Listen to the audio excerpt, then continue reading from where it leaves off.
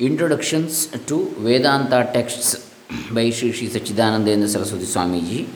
This is the 12th book we are seeing in in English series published by Adhyatma Prakasha Karyalaya, HoLenaraseepura, Bangalore.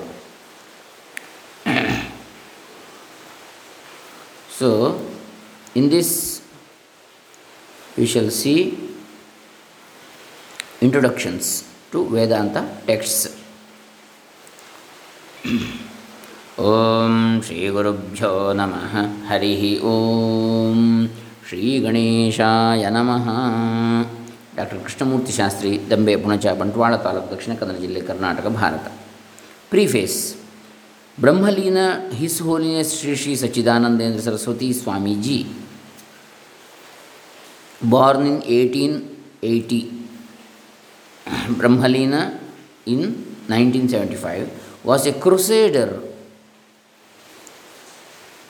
in all his life for extricating into their pristine purity and beauty of Shankara's commentaries on Upanishads, Gita and Vedanta Sutras, especially the last, from the misinterpretations by later sub-commentaries like Panchapadika and Bhamati.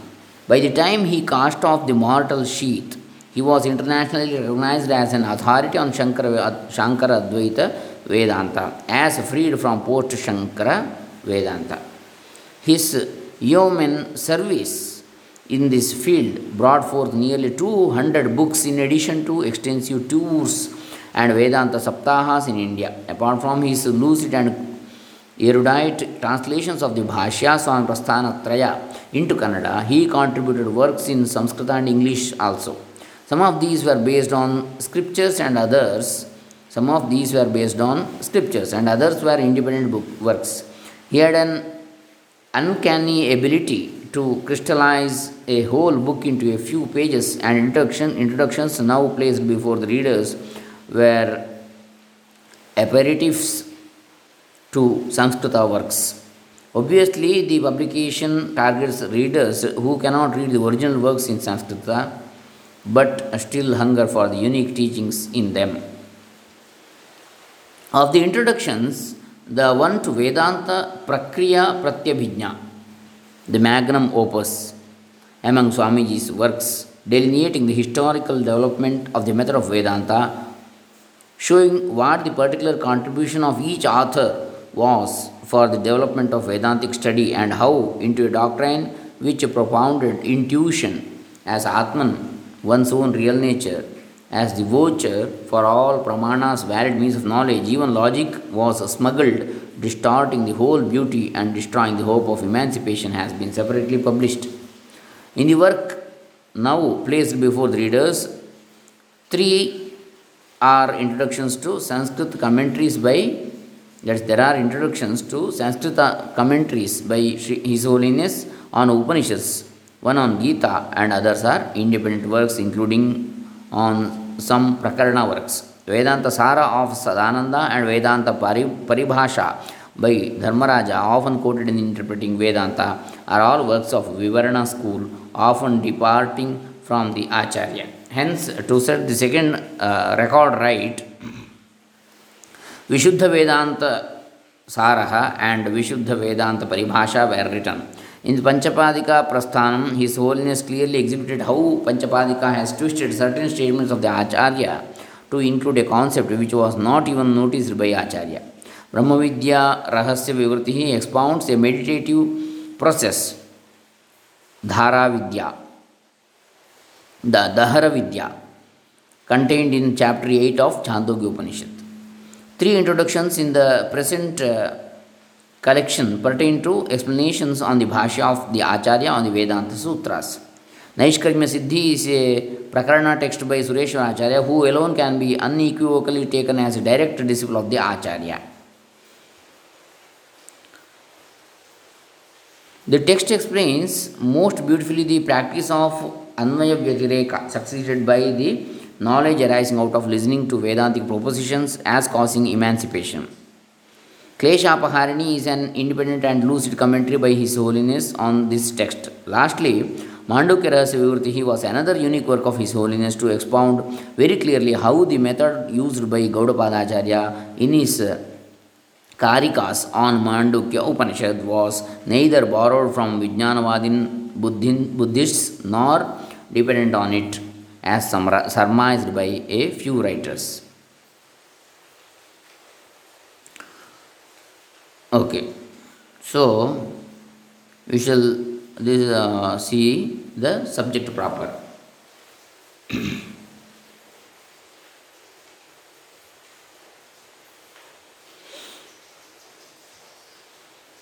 Shri सच्चिदानंदेंद्र Saraswati Swamiji चरणारविंद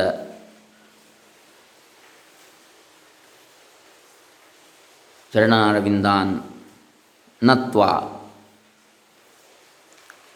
with salutations, great salutations to his holy feet.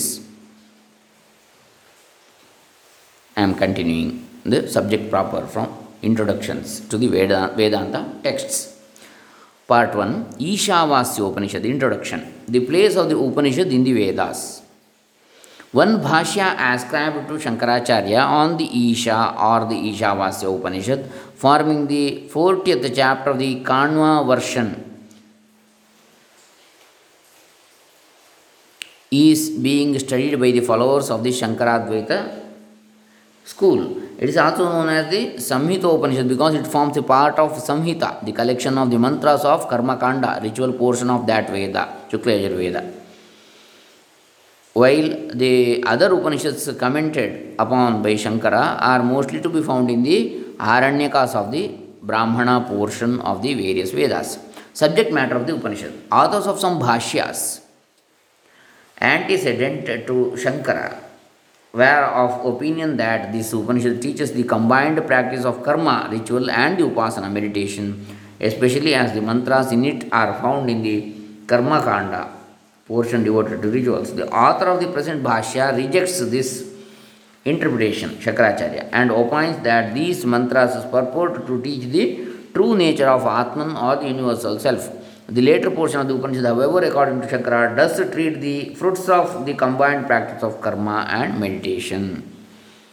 It is not the final purport. Intuition of reality. Preface.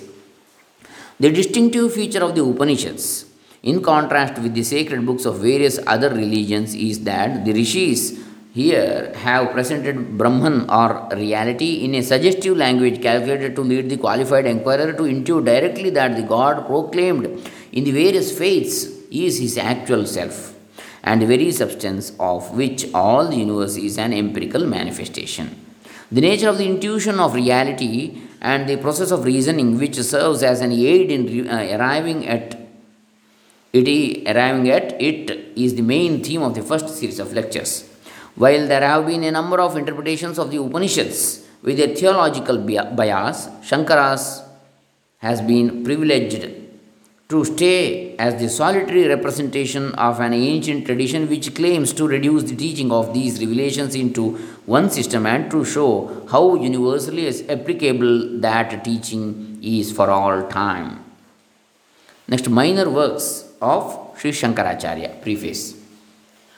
This little book contains 16 of the most popular minor Vedantic works generally ascribed to the great Shankaracharya.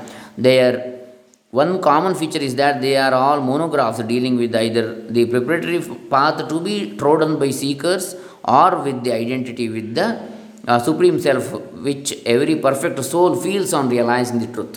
These writings contain little or no argument, for they are meant to be no more than finger posts on the spiritual way or signboards of the highest spiritual ideal for a genuine aspirants with unwavering faith in instruction like this. For such, there is little doubt these songs will be a source of hope, strength, and joy.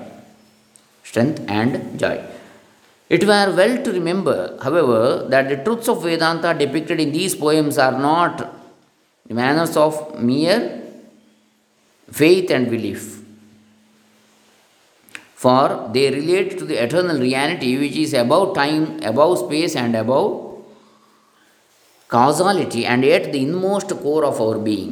The realization described here is not a feeling got through affirmations or mystic experiments, nor is it the conclusion of vain speculation which goes by the name of a philosophy. Neither is it a mere theological dogma to which a mental assent is demanded. It is rather the immediacy of the infinite as the super self in which all of us literally live, move, and have our being. When that immediacy is attained, it will be found that the mystics' experiences and the philosophers' speculations, as well as the theologians' assertions, are all invested with a meaning only in so far as they approximate to this bedrock of reality. The Vedantic method of seeking and finding this reality is barely touched upon here and there in some of the monographs included in this book. The reader who is interested in the study is referred to my little book Avasthatraya, or the Unique Method of Vedanta, where it is discussed at some length. A few observations with regard to the nature of the reality as taught by Vedanta would be welcome to readers who read a book of this kind for the first time. It is called Brahman, or the infinite, because it is not limited by anything. It is pure being without attributes, pure consciousness desiderating no object, and pure bliss not derived from any object of sense. Sat Chit Ananda. Being, consciousness, and bliss are not to be regarded as abstracted from existent, conscious, and blissful entities, but as the very essence and basis of all phenomena which are superimposed on it by ignorance. The world of plurality, containing numerous individual egos and objects, is but an appearance experienced by us in the waking state. But as we pass through all the three states, waking, dream, and dreamless sleep, quite unaffected by those experiences, ourself as the witness of all three must be taken to be altogether distinct from the states and their contents. And as both waking and dream are seen to be daily withdrawn into the self in sleep, which freely exhales them again, these must be regarded as essentially one with it. From this standpoint, therefore, the self is seen to be above all the states, ever pure, ever free, and ever blissful. Having absolutely no characteristics, its nature can be suggested to be to the men of the world only by negation of all superimpositions. It need hardly be said that in order to realize this truth, the aspirant will have first to put himself in a disposition to understand the suggestion by going through a rigorous course of discipline, in virtue of which he will be enabled to rise above all attachment to partial experiences.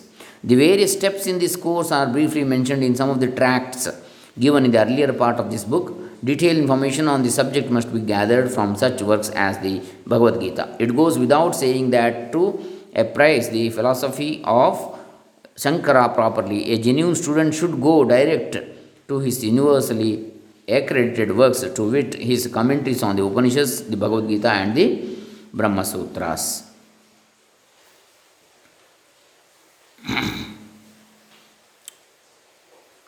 Next, essays on Vedanta. I think we have seen this in detail. Essays on Vedanta.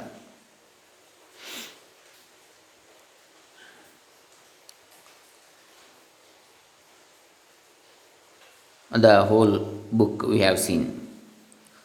Next,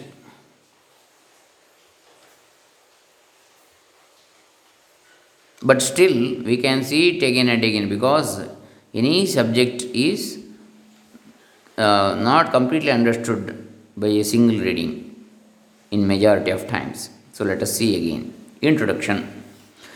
The nature of teaching in the Upanishads. So we shall see in the next session in this topic. This is the first session in the 12th book, Introductions to Vedanta, texts by Sri SachchidAnandEndra Saraswtee SwAmeeji, HoLenaraseepura. Hare Rama, Sarve Jana Sukhino Bhavantu. Swamiji Charanaravindar Pitamastu. Om Tat Sat. Brahmarpanamastu.